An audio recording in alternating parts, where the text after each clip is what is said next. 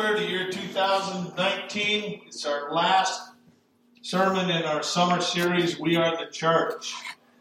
And we've been looking at the first of two of Paul's letters to his protege Timothy that is recorded and inspired in Holy Scripture. And today we're going to look at the last part of that letter.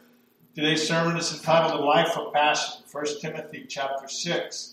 Verses 11 through 21. So the title of the series has been We Are the Church. We've spent this summer every Sunday morning studying through 1 Timothy.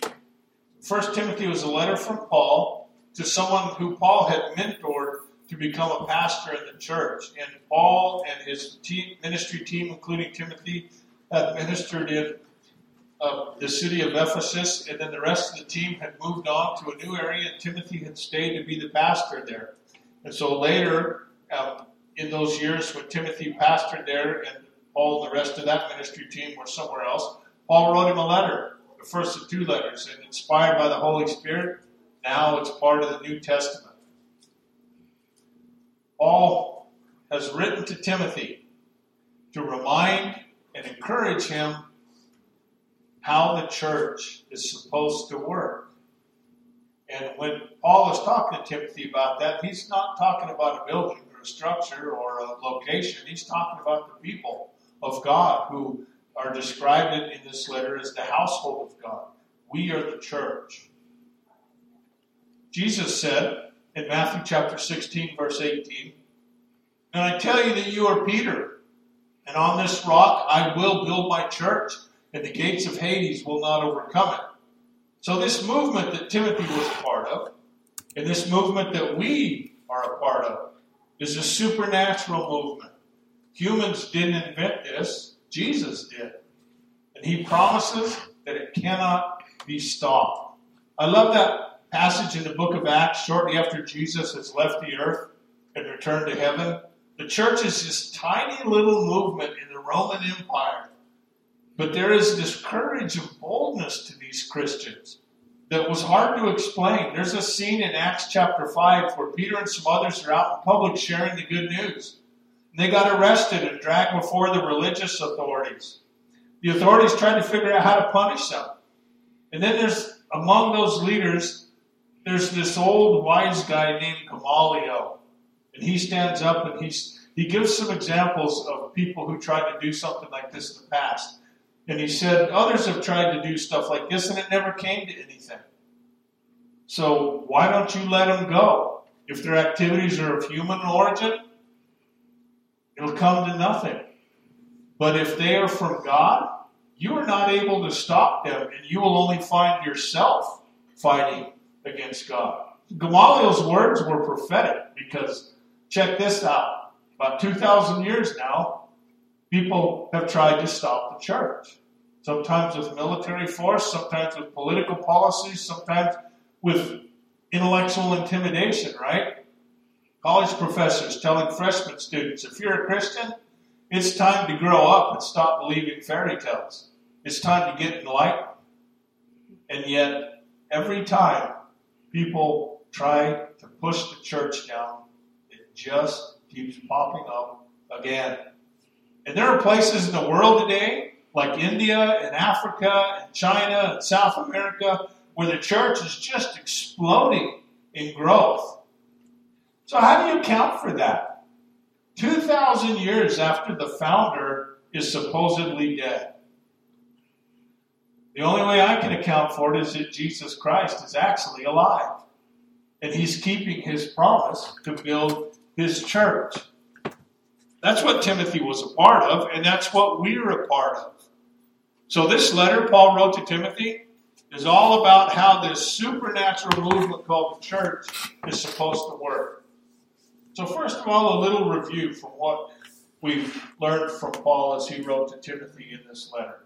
We saw that the message of the church must focus on Jesus Christ and what he did on the cross to provide forgiveness for our sins. That's the focus. And we can all say, like Paul said, I am the chief of sinners. The more you see the depth of your sins, the more you cherish the good news that Jesus saved. When you cherish the good news, you never see the church as a country club, right? You see the church as a life-saving station. Because we have found this God who wants all people to be saved and to come to the knowledge of the truth. Paul said a lot about leadership in this letter. Leaders of a church are watched very closely by people outside the church. I told you the story about my friend that I haven't seen since high school, and how she is quick to post stuff on social media every time she thinks she catches someone connected with Christian faith in something that they shouldn't be doing. So the leaders in the Christian faith have to be people of character and integrity, and they have to be held to a high standard. Paul said the church better be a place that takes care of people who are truly needy, like widows. And he said that even when we are followers of Christ and a part of the church, we always need to watch our own hearts, because we have a tendency to create idols like freedom and wealth, and we tend to make those our ultimate goals in life. So Paul reminds Timothy to keep reminding the people in your church that the only thing that truly satisfies, the only thing that truly brings joy, is Jesus Christ himself. So now Paul is at the end of his letter, and he has one more motivational speech for Timothy. Because it is inspired by the Holy Spirit, it is perfect for us today. I've said this repeatedly. Yes, Timothy was a pastor, but these words are for all of us. Every single one of us is today leading someone else either closer or farther away from faith in Jesus Christ, the Savior and Lord. So this word is for me. This word is for you. Carpe diem, a Latin term, seize the day. The movie Dead Poets Society is a great analogy for what Paul is about to say to Timothy. Do you remember that movie? It's worth going and watch it again. Robin Williams plays the English teacher at a private boys' school. And right at the beginning of the school year, he brings the boys out of the English classroom, out into the hallway to a trophy case in the hallway. And in that case, along with the trophies, are all these pictures, old black and whites, of students who have gone before them. And he gathers them all around in this dramatic moment, and he gives this phenomenal speech. And he says, Carpe diem, seize the day. Don't let this moment in your life slip by. Grab it. Pour yourself into it. Make it count. So with that in mind, let's read the end of Paul's first letter to Timothy. 1 Timothy chapter 6, verses 11 through 21. But you, man of God, flee from all this and pursue righteousness, godliness, faith, love, endurance, and gentleness. Fight the good fight of the faith. Take hold of the eternal life to which you were called when you made your good confession in the presence of many witnesses, in the sight of God, who gives life to everything, and of Christ Jesus, who, while testifying before Pontius Pilate, made the good confession. I charge you to keep this command without spot or blame until the appearing of our Lord Jesus Christ, which God will bring about in his own time. God, the blessed and only ruler, the King of kings and Lord of lords, who alone is immortal and who lives in unapproachable light, whom no one has seen or can see. To him be glory and honor and might forever. Amen. Command those who are rich in this present world not to be arrogant nor to put their hope in wealth, which is so uncertain, but to put their hope in God, who richly provides us with everything for our enjoyment. Command them to do good, to be rich in good deeds, and to be generous and willing to share. In this way, they will lay up treasure for themselves as a firm foundation for the coming age, so that they may take hold of the life that is truly life. Timothy, guard what has been entrusted to your care. Turn away from godless chatter and the opposing ideas of what is falsely called knowledge. which some have professed, and in so doing have departed from the faith. Grace be with you all. So first of all, we find in this passage a bold challenge at the beginning of 1 Timothy chapter 6, verse 11. But you, man of God, flee from all this. And the obvious question is, what is all this from which he is to flee? It begins that verse with the word but. And you've heard me say this over and over. Anytime you see the word therefore or the word but, when you see the word therefore, go back and see what's been said before that, because it's drawing a conclusion on that. When you see the word but is a word of negation. It's saying that what came before this, I now am saying something different. So, there was things that were said before this passage that starts at 1 Timothy chapter 6, verse 11. You can go back there and see what they are. But you, man of God, flee from all this. So, what is it that he is to flee? Paul was talking about the false teachers who had infiltrated the church, teaching the false idols of freedom and wealth, the prosperity gospel. Those two things are specifically mentioned by Paul for the church there. And we struggle with them today. What is it that our response to the idols of freedom and wealth? Flee. Here's the general principle. There are times when sin is so tempting, so deceiving, that you shouldn't try to reason with it. You shouldn't try to get close to it without falling into it. The best thing you can do is just run away from it. For instance, today we live in a promiscuous society. You can find a place where any and every sexual expression is confirmed. And at the same time, in the same society, God says to the church to be holy because I am holy. That's what God calls us to. The only God-approved, God-blessed expression of our sexuality is between one man and one woman within the covenant relationship of marriage. So guard yourself so that you do not fall into situations of temptation. So there's an application in our day and age. So part of living a life of faith with passion is realizing that there are certain things that you should just flee from. But please, don't stop there. Don't ever define your faith by the list of things that you don't do. You know, and I know, I sat at work and listened to a couple of them this week who know that I'm a Christian, a pastor, and I listened to what they had to say. There are people out there who think that Christians are people who don't drink, don't dance, don't smoke, don't play cards, and don't go to Harry Potter movies. Right? Christians are people who don't have any fun. So yes, there are things that we need to flee from and avoid. But the main thing that Paul leaves with Timothy is all the stuff we're to go after. Continuing on in 1 Timothy chapter 6, verse 11, and pursue righteousness, godliness, faith, love, endurance, and gentleness.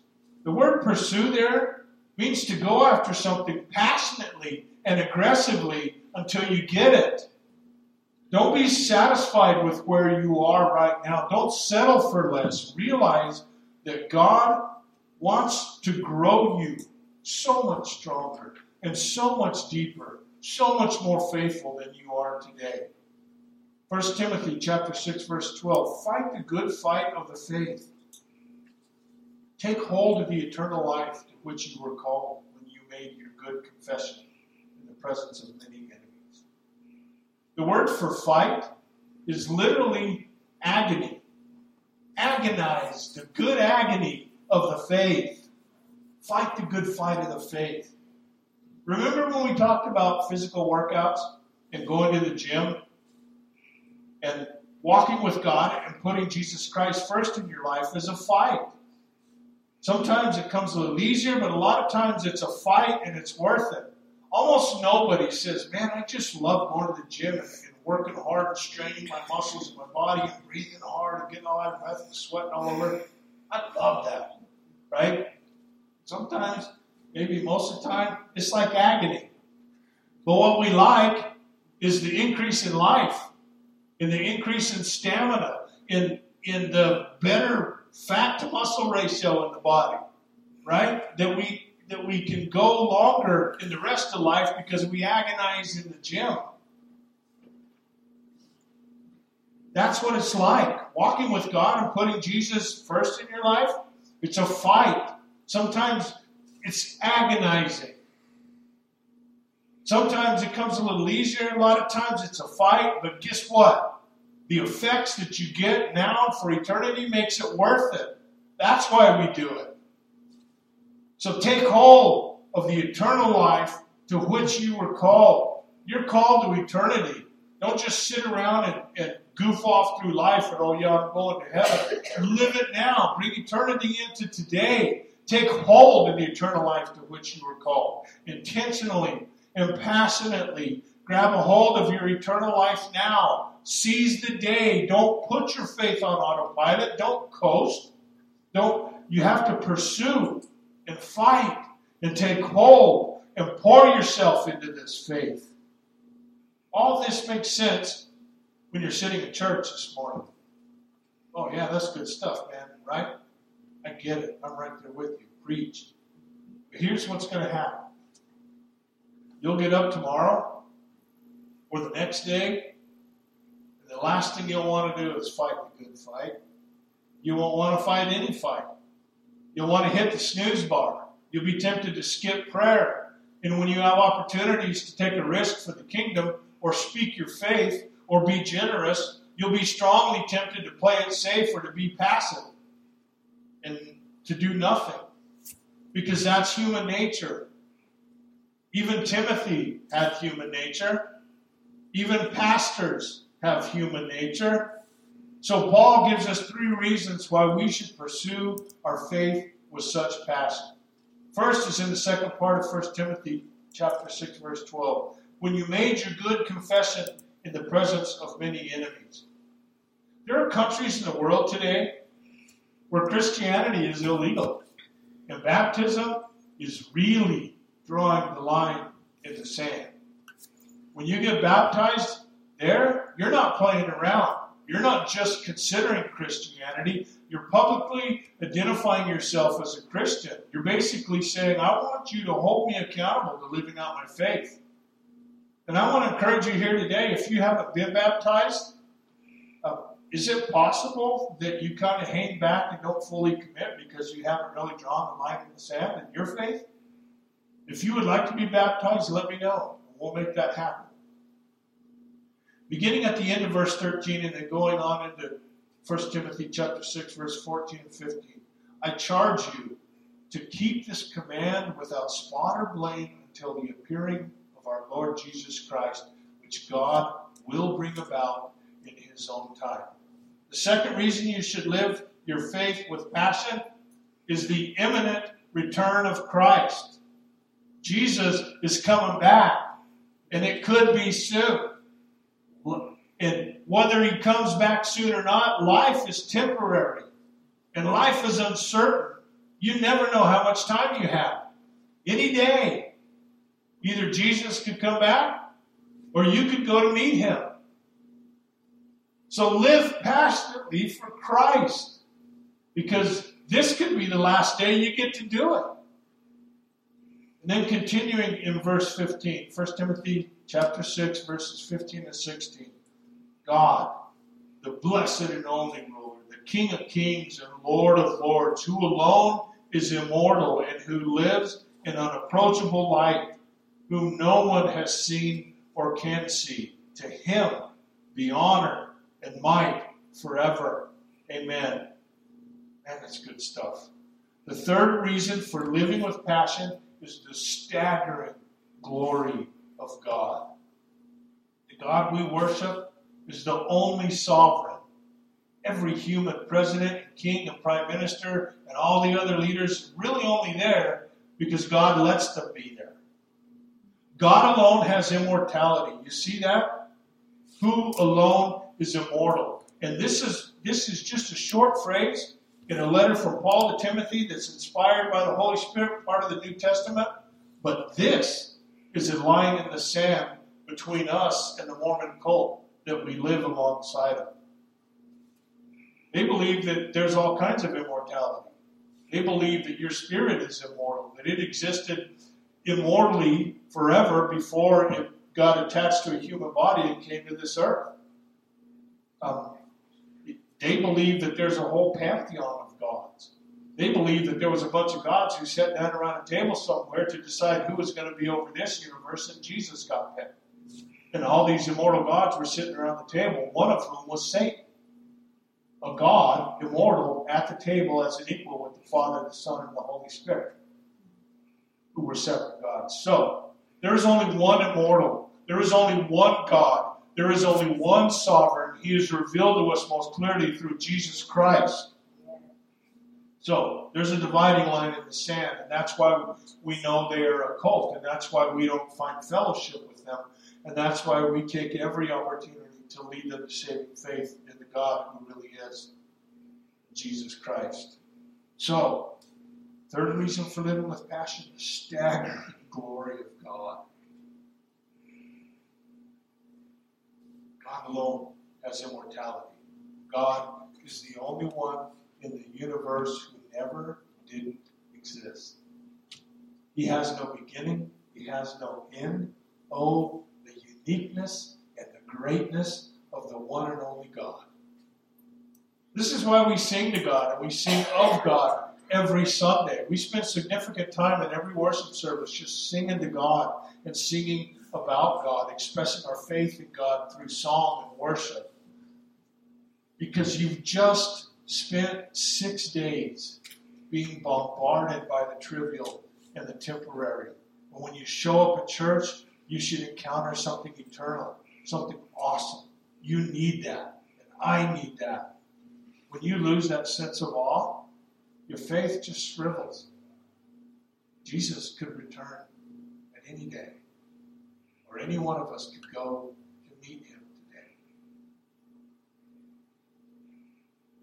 Let us worship, live with passion. Now Paul gives us a warning. Second point of today's sermon is this wise warning, 1 Timothy chapter 6, verse 17. Command those who are rich in this present world not to be arrogant or to put their hope in wealth, which is so uncertain, but to put their hope in God, who richly provides us with everything for our enjoyment. Some of us are thinking, well, that doesn't apply to me because I'm definitely not rich. And I want to suggest to you that if you had that thought when you heard that verse, that you need to hear it the most of anybody in this room today. Think of, for a minute, how the rich people in Timothy's church lived. They never rode in a car. They never went over to a switch on the wall and turned on the light. They never heard of indoor plumbing and running water. They never watched TV. They never flew in a plane. They couldn't have surgery if they needed it. They never even heard of a mattress with springs in it. They never went into a dwelling and saw a toilet. Scripture says they were rich. So here's my question. If they were rich, what am I? You see the point? Compared to the people at Timothy's church, you and I, every single one of us, are living in unimaginable luxury. So many of our needs and our wants and our desires are within our reach. Therefore, what it says to them, it says to us. So let us hear it. Here's the warning. Nothing will shut down your passion for God more effectively than loving money. And this is a warning for those of us in this room today. Knowing that God commands us to tithe, some of us don't give any money at all.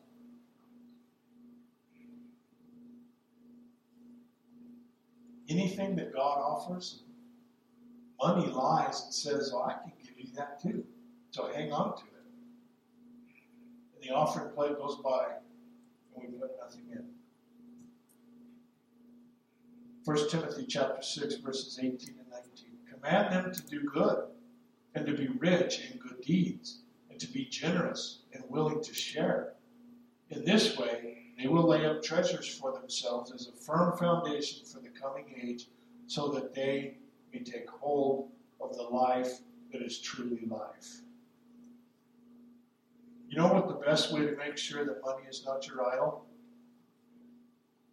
Or the best way to tell if it is? Give some of it away. Scripture says the tithe. That's where you start. It's the first place. If you can't bring yourself to do that, then guess what? Nothing kills materialism like generosity. And remember this. It's not how much money you have. It's how you view it and how you use it. Paul comes back to this multiple times in this letter to Timothy. It is wholly inspired scripture. So God keeps bringing us back to this point. Take it to heart. 1 Timothy chapter 6, verses 20 and 21, the end of the letter. Timothy, guard what has been entrusted to your care. Turn away from godless chatter and the opposing ideas of what is falsely called knowledge, which some have professed, and in so doing have departed from the faith. Grace be with you all. In Paul's next letter to Timothy that's recorded in Scripture, 2 Timothy says that Timothy learned the good news that Jesus saved from his mom, who learned it from her mom.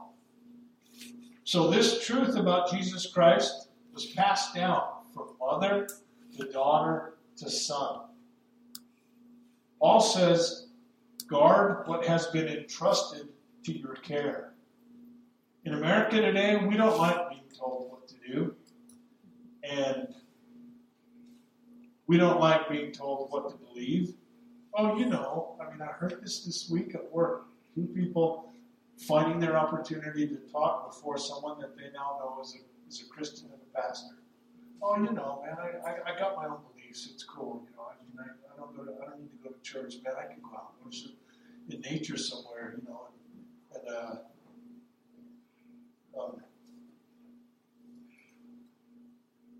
I got it. Don't press me. Don't tell me what to do. Don't tell me what to believe. I got my own beliefs, right? So don't judge me. If you are a believer in Jesus Christ, the good news that Jesus and He alone saves has been entrusted to you, like Paul reminds Timothy, it was entrusted to him. It was entrusted to you. You didn't invent it. You didn't make up your own system of beliefs. This started thousands of years ago. And it has been passed down from generation to generation to generation, and somehow, 2,000 years later, it made its way to you. Everybody, each one of us, has their own story of how they heard the good news and who was used in that process. So what you have received, it's like a deposit that's been entrusted to you. And the Bible is telling us, guard it well. So this idea of entrusted to you is what I want to leave you with this morning. We're here in the year 2019, and we're learning from these words that God inspired almost 2,000 years ago. People's lives are being changed by this message. My life is being changed. Your life is being changed. People's lives are being changed by this message 2,000 years later. That's really amazing. Paul is saying to Timothy, and Scripture is saying to us, don't depart from the faith, because it's our loss It's your loss. It's my loss if we do. The good news will not move. It's not the church's loss when we depart the faith. Because Jesus has declared he is building the church. And he's going to build it. Nothing is going to come against it to stop him. And Jesus will build his church whether we are a part of it or not. If you want something that is worth being passionate about, if you want something worth pouring everything you have into it, there's nothing like following Jesus Christ as Savior. Let's pray. Heavenly Father, thank you for Jesus. Thank you for this letter that your Holy Spirit inspired Paul to write to Timothy.